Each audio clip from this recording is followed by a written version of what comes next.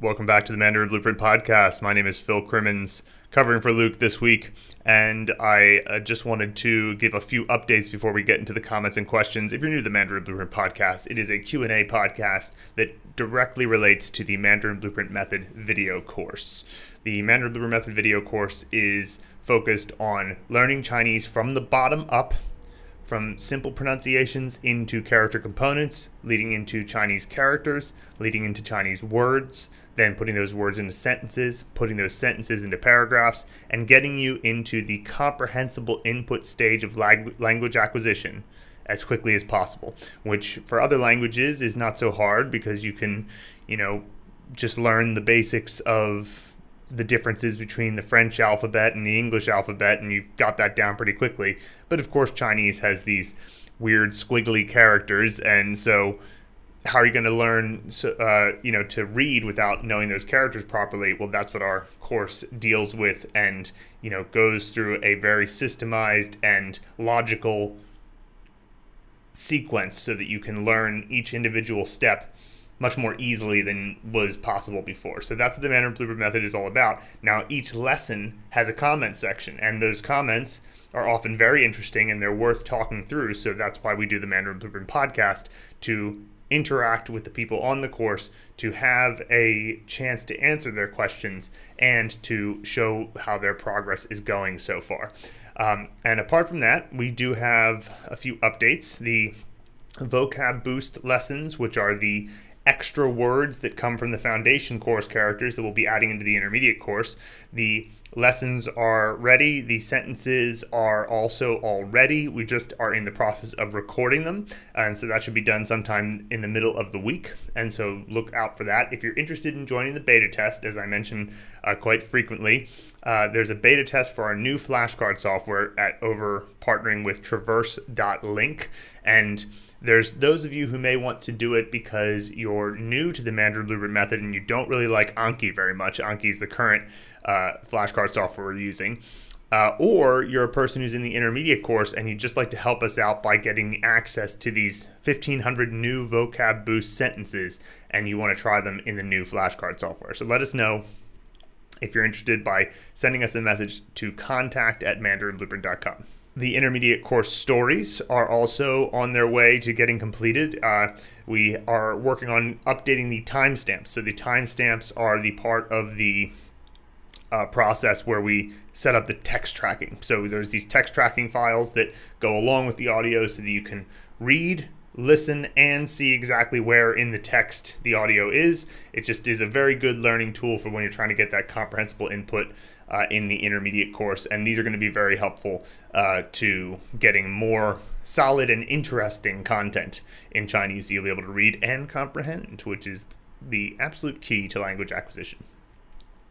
And so those are the announcements for now. We've made progress up to character number 2,300 in terms of planning out the advanced course. So we're going to go all the way to about 3,000. So that's very exciting. We're getting into some really good stuff there. And so we're going to keep plugging away at that. And without further ado, let's get into the comments and emails from this week. First, we have a comment from Julie Lund on Zhongwen in context. She says, only Mandarin Blueprint can pull this off. To be in a position where Mandarin Blueprint students are able to learn the difference between two synonyms, not by pinyin or English, but by actually reading it in Chinese characters. It's absolutely amazing. This merely is one reason to why Mandarin Blueprint is far superior compared to its competitors out there. Keep on the great work, Luke and Phil, and your team behind the scenes. Well, yeah, that's pretty cool. I'm sure she's referring to the fact that you have Zhongwen, which is a synonym for Hanyu, which are the two, ways that you can say Chinese. Now, Hanyu means the language of the Han, and that's more referring to kind of the spoken language, whereas Zhongwen is sort of everything. It's kind of the spoken language and the written language. And you might even have people just say 中国话. That's a pretty common one to hear people say. I was just chatting with a gentleman at the Qingdao Beer Festival, which was quite an event. And this guy was maybe in his 70s, and he sat down and he chatted with me for a little bit because he just saw me. He was a friendly guy. He had lived in America for a while, and we just chatted for a little bit. And he was referring to my 中国话. He said, 中国话很不错, right? So he was not saying 汉语 or 中文. He was actually just saying 中国话, which is like your China speak. And so it's pretty cool to hear people say it that way. Janus Wolak on Simple Final A quiz. I hope that I pronounced that correctly. He says, since I am an empty box as to the Chinese language, I find it very challenging and very interesting at the same time. Still feel like a lost sheep in the bush, but I think it is normal as everything I do learn is new to me. I am very patient, so I don't mind to go over and over again until the penny will drop one day. From a teaching point of view, it is an excellent 10 out of 10. Well, thank you. And, that's the right attitude to have. And, of course, everything at the beginning, it feels like a lot, feels overwhelming. And sometimes when you get even deeper into the course, you can find that, like, oh, wow, now that I know more, I know that there's even more to learn. But what I do also find is that there is there's a patience that really pays off, because it doesn't take long until you kind of get these breakthrough moments where you've had enough buildup of information that the connections start to happen more rapidly. And so when you're in the first stage of the course, the Simple Final A quiz is like as early as you get in the course. We're talking like Unit 2 of Pronunciation Mastery. Of course, it's not going to click quite yet, but as you continue to move forward, you'll be shocked at how quickly you can have these connections. And then you'll have another plateau for a while where you kind of feel like you're staying at the same level. And then again, those connections, like a cascade, they kind of start to take off. It's very exciting. Next, we have Manikam Mutu on bonus character analysis of Xi. He says, excellent course. So glad to have signed up. For those who are interested in the evolution of Chinese characters, many years ago in Singapore, they published a book, 3 parts to it, called Fun with Chinese Characters, Parts 1, 2, and 3. Each book had about 30 or so characters, and each chapter would highlight one character. They would show how the initial pictogram would have looked like and how it evolved to its current form.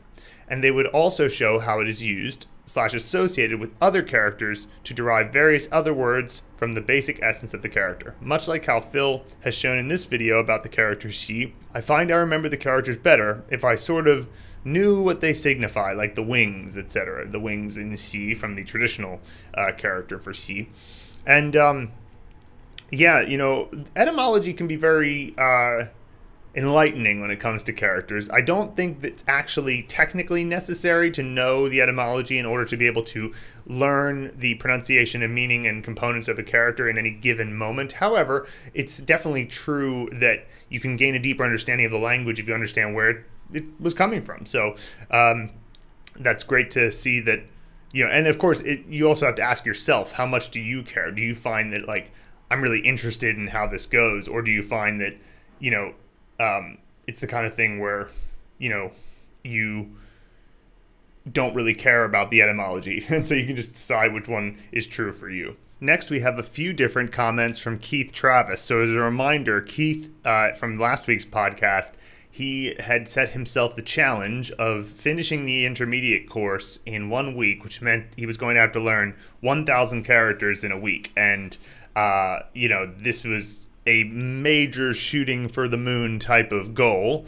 So let's see how he did over these next 3 comments. So the first one he left is not, he left 2 comments that are relating to his overall experience, and then he left this comment, which is a bit more of something he realized while he was going through this process. So this is on the vocab unlocked from Chu in the intermediate course. He says, proper nouns have been a subject of loose consideration for me. However, it seems rather potentially important. For example, discovering that Ji represents the first character of my name in Chinese and means base. The emotional significance makes Chu easier to remember, as it too means base. So 基础 is like the foundation of something, and it could be like the foundation of your philosophical thinking, or it could be literally the foundation of a building or something like that. But that's the word that gets unlocked here for vocab unlocked from 处 is 基础. Continuing, I suppose that, simply put, this is the sort of merit of emotional and personal connections in facilitating memory. I can only imagine that as a familiarity with proper nouns grows, so too will it help to firm up and enrich the knowledge and mastery of characters in general. As Mandarin is distinct from English in that its proper nouns are typically made of common use words rather than being distinct in and of themselves. Right. Yeah, I mean, you'll notice that a lot of different characters tend to get used in proper nouns more often. So, ji is one of them. I remember I used to work at the Kai Bin Si Ji, which was, all of those characters, Kai Bin Si Ji, are all, that's the Kempinski Hotel, and that they're all characters that get frequently used in transliterations. And one of the things that is so great about doing characters in the Hensa movie method way is when you start to read more like you read Harry Potter, for example, people always would say to me when I was in university, they'd say, oh man, reading Harry Potter is tough because I think that I'm learning some new word, but it turns out it's just somebody's name. It's like Dumbledore or something. And I thought that I was having to look up this word, and it turns out it was just a name. And I remember thinking, I'm not having this problem because I've learned the characters the right way, and I learning character by character as opposed to learning word by word. And so I know that these are the types of characters that often get used in transliterations, and it just sticks out. It's like this character doesn't get used that often in various words. It gets used a lot in transliterations. And then there are, of course, examples like ji, where it gets used a lot in words and also gets used in transliterations. But, usually there's at least one other character in the transliteration that really only gets used in names, in which case you figure out, okay, well, that ji is just there for... it's not meaning base or foundation in this case. It means, there's just a name transliteration. Moving on to Keith's comment he left at the end of level 51, which is about 6 levels from the end. He says, 318 more characters to go. While I don't believe I'll manage to have reinforced all of the intermediate characters to do an Anki session within the 1 week mark, I'm certainly all on pace to having them all written down in 1 week. Long days these, I figured. My end of 10th week date is fast approaching, July 16th, giving me an extra 3 days to make sure I've rotated through all of the vocab on Anki for a couple of days before switching gears back to sentences and shadowing. I've discovered Musio, a free music player app for Android. It will let me play and shuffle through the thousands of sentence tracks at reduced speeds, all the way down to 10%, which is too slow. And it allows faster speed playback too. Maybe one day that will be useful. It also allows to play back with the pitch increased or decreased, like listening to chipmunks on the one hand or low-pitched computers or bad guy voices on the other. I like that every lesson character is shown with 2 fonts, both the basic digital as well as basic calligraphic font. Calligraphic. I don't know which emphasis on syllable I should use with that. Without which I can see how some characters might otherwise really throw one for a loop when seen drawn differently. Sure. Yeah, that's good. That's great to have an app that'll change the speeds of the sentences, particularly to make it slower towards the beginning. There's no real need to make it faster, but that can be good. And it's actually good if it doesn't change the pitch, so that you can shadow more accurately. But then on the other hand, I suppose it can be kind of funny to hear people sounding like chipmunks. Okay, but here's the big comment from Keith that's very interesting to check out. This is from level 57 complete, and this is where he's gone the whole way through the course, through the intermediate course, and there's going to be more for him very soon. But let's take a look at this final comment from Keith after getting through 1,000 characters in a week. So let's see what he says here. Thank you, Phil and Luke, for your recent responses to many of the comments I've been leaving regarding my attempt at a 1,000 characters in a week attempt. I continue to find your comments most validating and insightful. I thought I'd just finish up debriefing about how the 1 week experiment, concluded.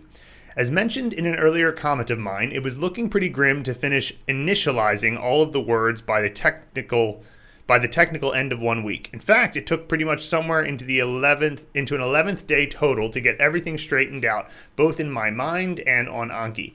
By the way, I see you discovered my couple of errors in my example using 4 types of qing. You're quite right, of course. I was rushing.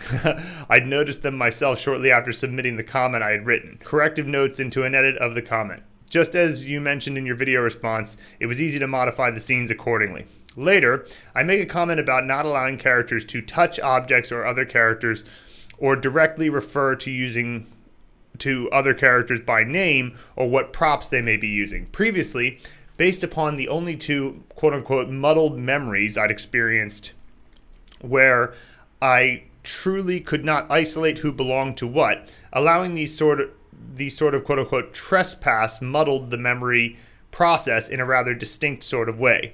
Abiding by this rule, characters may form as complex of dialogues as they wish with each other so long as they are not directly looking at other characters, directly addressing them, or touching their props or bodies. Using the technique doesn't require having characters interact from the beginning of developing a Henze movie method scene whatsoever. It is, however, definitely an extremely useful way to catalyze a starter set of laterally connected characters before refining as needed on Anki. As to the 11-day total, there isn't much of significance to say beyond yet another earlier post of mine in which I gave detail. Yet 3 fine points come up. 1. Rolling the process forward with next day Anki reviews showed.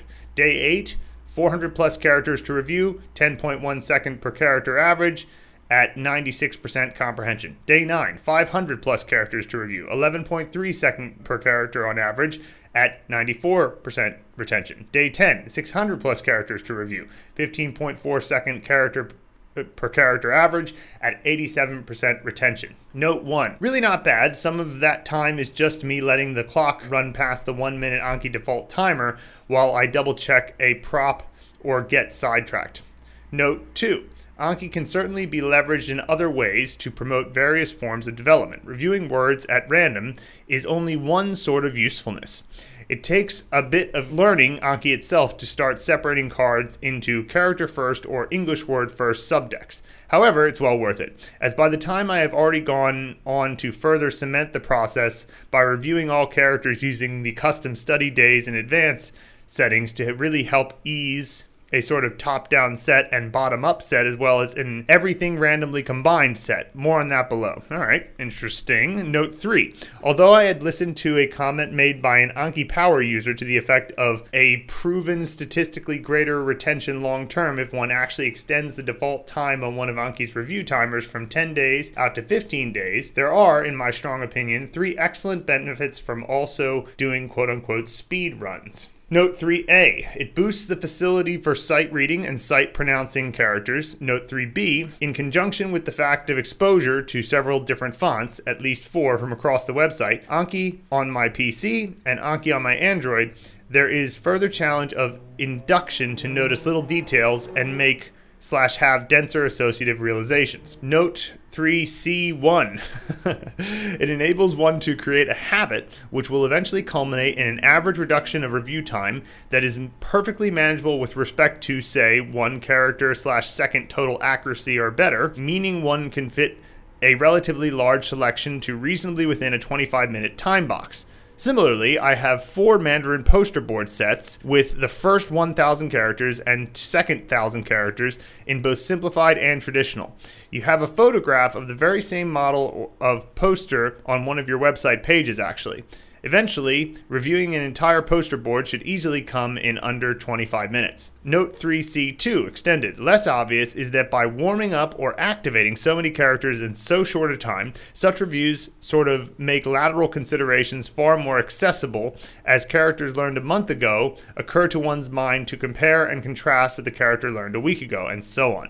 There's a classical adage in Psychology and Neurology 101 which says, fire together, wire together, out of sync, do not link. Yeah, it makes sense to me. Similarly, seeing strings of similar characters that one already strongly recognizes presented right next to each other in time or space by whatever organizing criterion one chooses facilitates a strong understanding of what, in modern psychology, is called prototyping. These prototyping developments require allowing the Henze scenes, which we worked up as necessary scaffolding, to then shift around and or sluice away as needed as other more sensible bonds of direct in-language develop. This is a really good point. Like you make the scenes partially to just kind of create a scaffold to give something to placehold the character until you can learn it the proper way, which is through the language. I mean, once you're using the characters over and over in the language, you don't need the scene anymore. It's a question that comes up all the time. It's like, well, I have to remember these scenes forever? And the answer is definitively no, because eventually you'll completely master it within the language.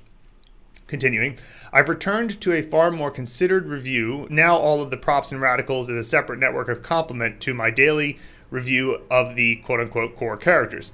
Not wishing to disturb the core, I leave aside learning any Mandarin pronunciation of the props and reinforce them in my own separate deck, just so as to have a means of gradually transferring clusters of admittedly English-heavy derived meaning from them to the core's developing internally consistent coherence. Attributing multiple Mandarin character relevant English meanings to each prop and each core character is extremely useful in facilitating this prototype shuffling, allowing more options for characters and their components and phonemes to find optimized coherence in whatever the brain's gauge of appropriate n-dimensional abstraction or what not plays around.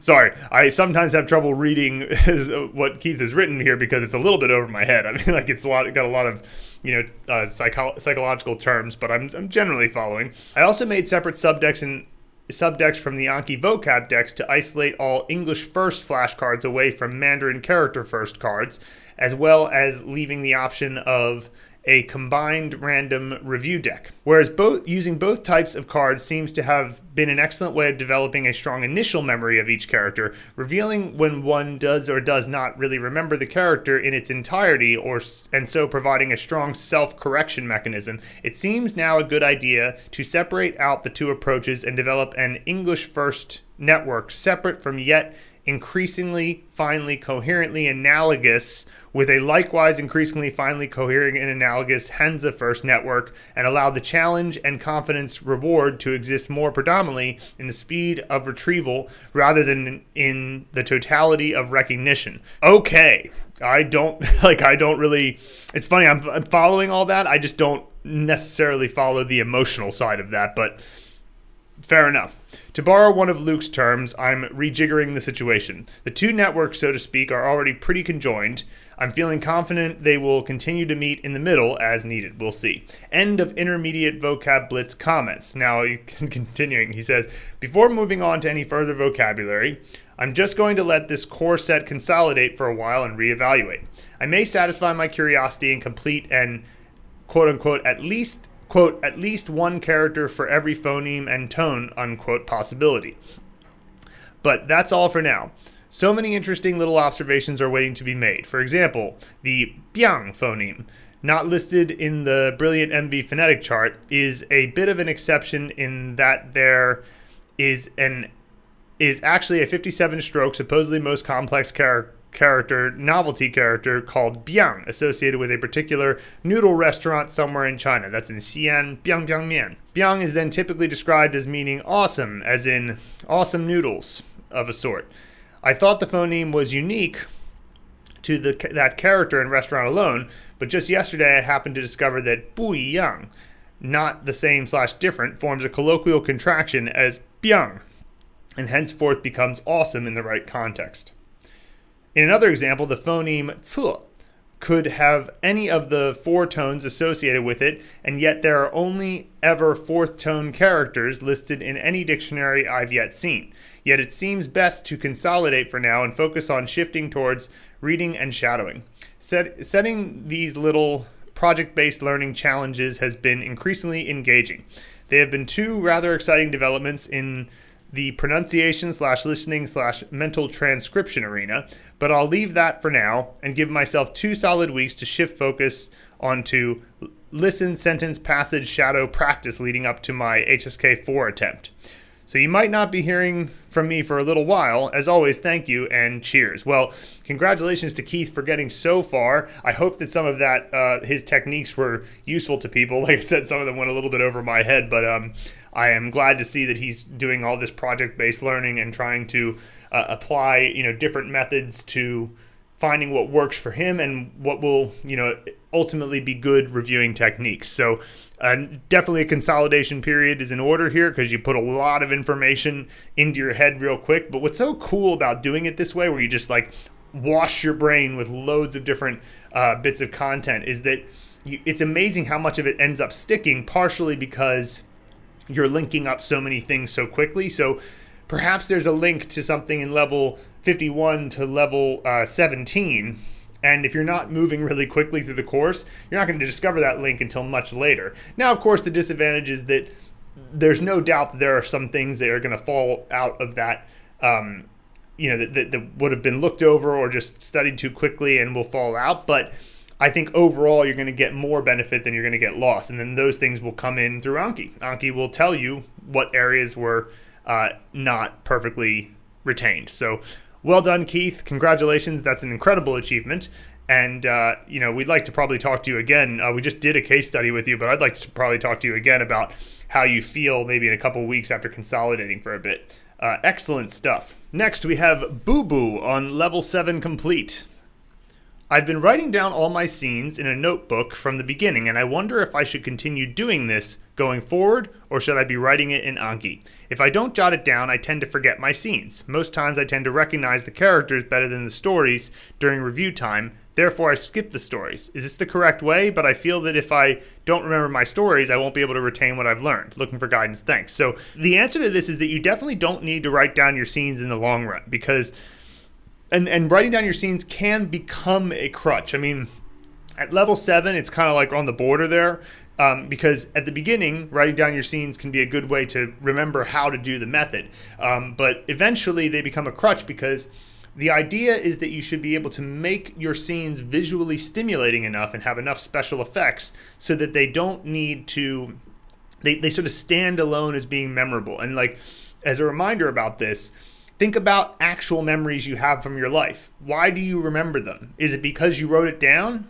Well, no, because you haven't written down every single thing that's happened in your life, and yet you still remember lots of things that you haven't written down. So clearly, there are things that we can visually remember that aren't specifically written or otherwise jotted down in that way. So that's one reason why you don't need to write them down. Secondly, by not writing them down, you kind of force yourself to make your scenes more vivid and visually stimulating, and use your other senses and use the special effects, and keep reading those special effects documents and script trigger documents, and keep trying new things, keep watching the videos, keep reading other people's scenes, and you're going to get better and better at this. So there's that. But then remember, you're not remembering your scenes so that you can remember them forever. You're remembering your scenes as a placeholder until you see the character in context enough that you remember it through the language itself. And so eventually, just like with any word in your native language,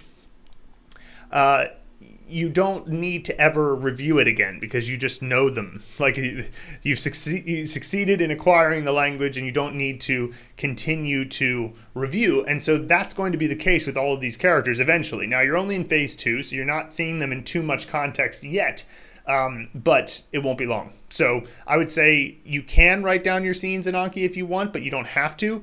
And you'll get better and better as you see these characters in more context. Next, we have Oscar Hagland on Vocab Unlocked from Zhi. He says, hi, what's the rationale behind the keyword for this character being, quote unquote, to devote, when we are shown 2 uses, none of which seem remotely related? Is it a more uncommon usage? So what Oscar's discovering here is, one of our rules is that we try not to repeat keywords. Now, we might repeat a keyword if, like, say we say that this character means refined, elegant, and prosperous, and then another one we say is elegant and beautiful, or elegant, beautiful, and exciting, or something.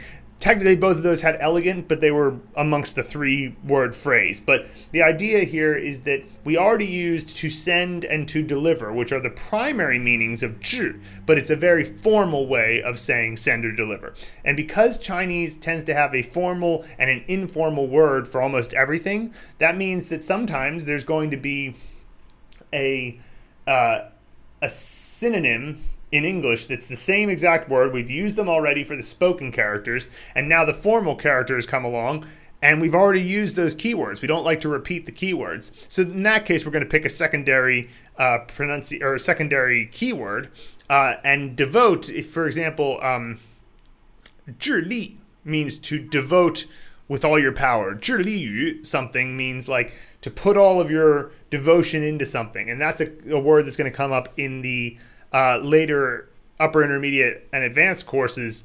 And so it's, more like an HSK 789 word. So you might as well know that a secondary meaning of this character is to devote. And meanwhile, otherwise it's just a formal version of fa or song, right? So this is going to happen more and more the further you get into the course, because there are going to be more and more formal characters that you're going to learn. Chris Lewis on 中国变化大. It's so cool to be able to read Chinese with only missing one or two characters, but generally can think in Chinese and work out what the two characters mean together. Yeah, Chris is doing a great job, and he's starting to see that, when you get into these longer form pieces of content, you can start to get contextual clues that are really quite effective at, it's like when you can learn a word because you've learned the characters from the bottom up, that's one thing. But when you can learn a word because you recognize all the context around it, that's almost more powerful, because it means you learned it top down through context of all the Chinese that you learned bottom up. And that's why bottom up learning begets top down learning, because the more you have all of these different solid foundational structures throughout a paragraph of these known characters, then you can have two characters in between that are seemingly unrelated to the other characters, and it's like but all those other characters in their foundation prop up that new word. So it's pretty cool how that can work. Christopher Weeks on level 37 complete. He says, is there a particular reason why the end of level PDFs were taken away with the words known split into nouns, verbs, adjectives, etc.? Are they being updated? I found that quite useful for language exchanges or reflecting back on what vocab I now knew compared to before. Yeah, so Christopher must have just missed the link at the top of the level 36 complete. It has a link that says click here to see your progress, because a PDF, once we export a PDF, we can't just update it if we add a word. So suppose that in level 37 we added one word. Well, suddenly that means we have to update a PDF, reformat it, and then export it to PDF, and then upload it again, just to tomorrow decide, we actually want to add two more words, and then do that whole process again. We worked with Traverse, which is the company that we're making our new flashcard software with, to make our level reviews. And how it works is that we have a file where we can update the words from any given level, and it will automatically update all of the level review links. So it's constantly able to be updated without us having to go through that whole rigmarole. Hence why we don't have the PDFs there anymore. So the PDFs have been replaced by the traverse.link review pages, word progress pages that are at the end of at the top of every level review description. And, it has all the same information, and it's up to date. So that's one of the best parts about it. Okay, next we have Canadian Defector on word structure, part 3 of 8, verb hao, 补充式, which is part of our series on Chinese word structure for compound words. She says, after completing level 12 and reaching the final 8th part of this topic, I just had to come back and watch them all again and make notes. I can see how understanding these structures is a fundamental building block that will serve me well as I keep learning. Reading comprehension just took a huge step forward, especially since I've noticed that Chinese doesn't make use of spacing between words like English does. It can be difficult to know which characters go together as you first learn. Also, I must say your enthusiasm draws me in and is contagious. I'm always excited for whatever comes next. I tell you that these word structure lessons and learning that at Sichuan University about word structure was a huge part of my, it was just the thing that I really took from my time at Sichuan University and found to be quite useful, hence why we applied it here at the Mandarin Blueprint Method, because, many things you learn in university just feel like superfluous and about linguistics, but this stuff I thought was fascinating, and so you're definitely picking up on real enthusiasm there. I think it's so cool how Chinese is structured and how it is such a logical language. So, onwards and upwards. Philip Dong on Make a Movie for Jin. Hi, Luke and Phil. In one of the level 20 Anki cards, 他哪儿知道你不吃面包?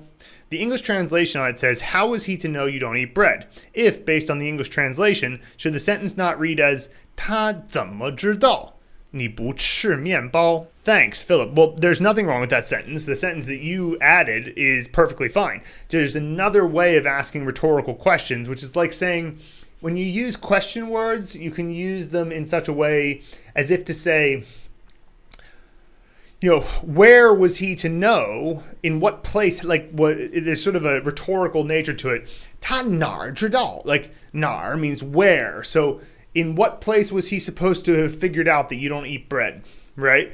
And so that's just another rhetorical flair. But saying 他怎么知道你不吃面包 is also perfectly fine. It just has a little bit less flair to it. It's just a rhetorical flair that's going on in the first version of the sentence. The second of the sentence is more direct.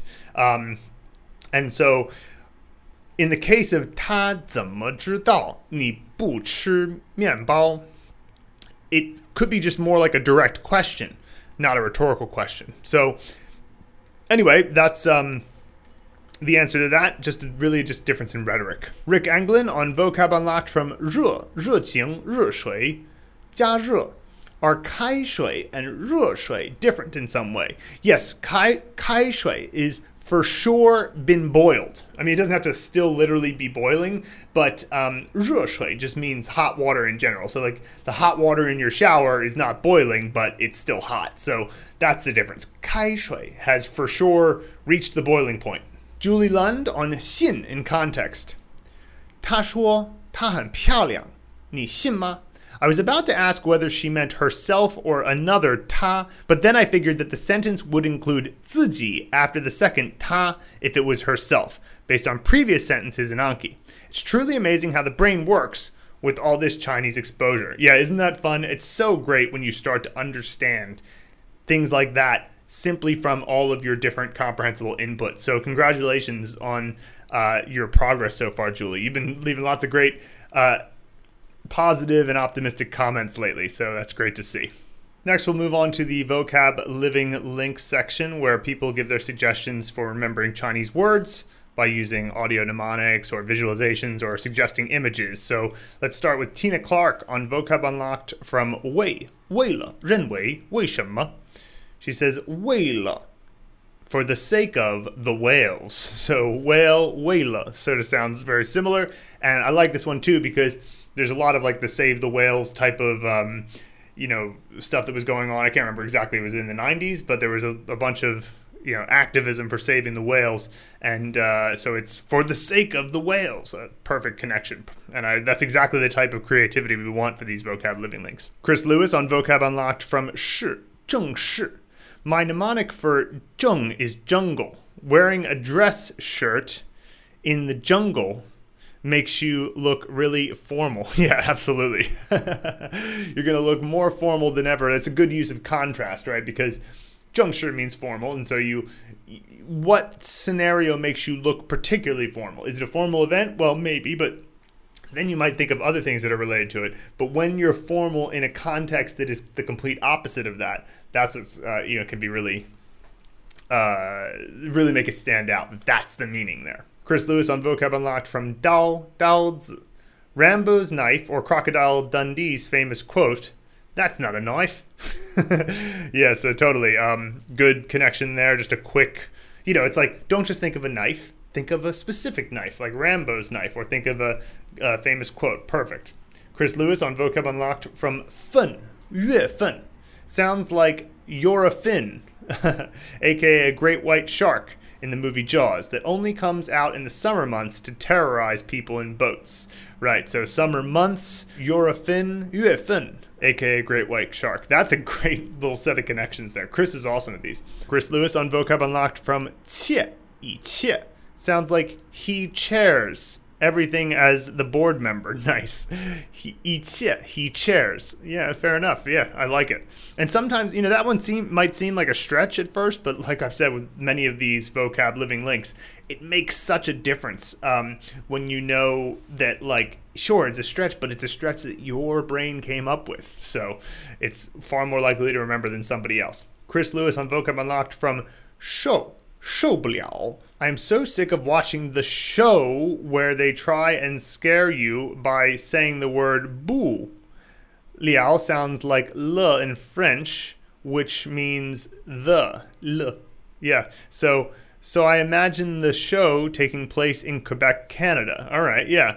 Fair enough. So I'm tired of watching the show where they try to scare you by saying the word boo. All right, nice. Fair enough. Next, Chris Lewis on Vocab Unlocked from 错,不错,没错,还不错. Living Links, 不错. My boots? Oh, they're not bad. Still working them in. Yeah, fair enough. You can imagine a scenario where you're standing there and you're surprised somebody's noticed your new boots. 没错. 没错. They are normally correct about most of my problems. Yep, sure, absolutely. 还不错. High boots. Oh, they are not bad. Good enough for walking in the snow or the rain. Right, so you have the high boots that are good for that particular scenario. I like it. Next, we have Tina Clark on Vocab Unlocked from 会,机会 and 一会儿. I see in Pleco the alternate meanings of 机 and 会 can be chance and meeting. A chance meeting makes me think of Jack meeting the magic bean man by chance and the golden opportunity he has to trade his cow for the magic beans, right? So nice little connection there. And of course, a chance meeting is really kind of what an opportunity is. You know, it's something that comes up through the various vicissitudes of chance, and you meet with it. So there's an opportunity. Rick Angelin on Vocab Unlocked from 影,电影,影子,电影院. Shadow, that amazing 2019 Chinese movie where the commander is a shadow of his former self and has a body double Shadow trained to impersonate him. The movie poster has the characters casting shadows. Yeah, it's perfect for 影子 and 电影. And of course, the movie poster is going to exist in the 电影院, which is the movie theater. Julie Lund on Vocab Unlocked from 信,相信 and 信息. She says for 信息, believe plus breath. The prehistoric humans shared information or stories with each other orally, info shared through breath and not paper, and believed it. In short, took their word for it, literally. Nice. That's a really good connection there. And that's like thinking about the possible etymology of the word even. Julie Lund on Vocab Unlocked from 文, 中文, and 文化.